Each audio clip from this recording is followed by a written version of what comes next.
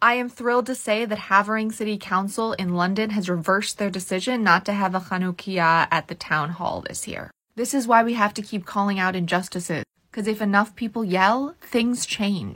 And if you're not Jewish, you might not find this to be a big thing. But the idea that it's better to silence a population that is experiencing violence against them is how we've got to every single pogrom that Jews have experienced. Here's the article from BBC. Havering Council has changed its decision to cancel the display of Hanukkah candles outside its town hall this year. It had cited escalating tensions from the conflict in the Middle East as the reason a permanent candelabra would not be installed. But after backlash, the leader of the council, Ray Morgan, said it would go ahead as planned. Mr. Morgan said he fully appreciates why it's important. The local authorities said it has been concerned with any possible vandalism or other actions against the installation. Again, that's why more money has been given to security in various cities around the world. The council had planned to install a temporary menorah, which would have been taken down after the event. A statement previously said, due to an increase in the number of hate crimes in Havering, both towards the Jewish and Muslim community, and after consulting with the leader of the council, we believe it would be unwise to move forward with the installation, which could risk further inflaming tensions within our communities.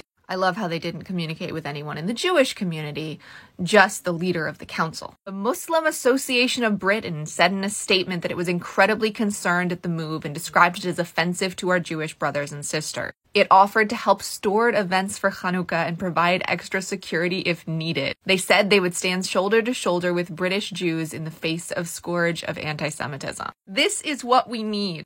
It is our job as Jews to protect our Muslim siblings, and vice versa. I could not feel more warm and safe reading that quote. It gives me some amount of hope. However, after a meeting with Jewish community leaders in the area on Friday, the decision has been reversed. And it wouldn't have happened in the first place if you had met with community leaders to begin with. Rabbi Aryeh Safran, MBE, Executive Director of Chabad North London and Essex, said, following a positive meeting at Havering Council, we are absolutely delighted the council leader, Ray Morgan, carefully listened to us and has come to the conclusion that we will all continue with our original plans. Daniela Myers, Director of London Jewish Forum, added she felt the community had been listened to. Mr. Morgan said, we have a constructive meeting to discuss our concerns, and I fully appreciate why this is such an important installation for our Jewish community. We have a win. We needed this win. And I hope there are many, many more wins to come, where Jews and Muslims stand side by side, protecting each other. Refuah Shlema to all of us in need of healing. And may the memories of those who have been lost and those who will be lost be a blessing and a revolution for peace, freedom, and safety for all. Shortcast Club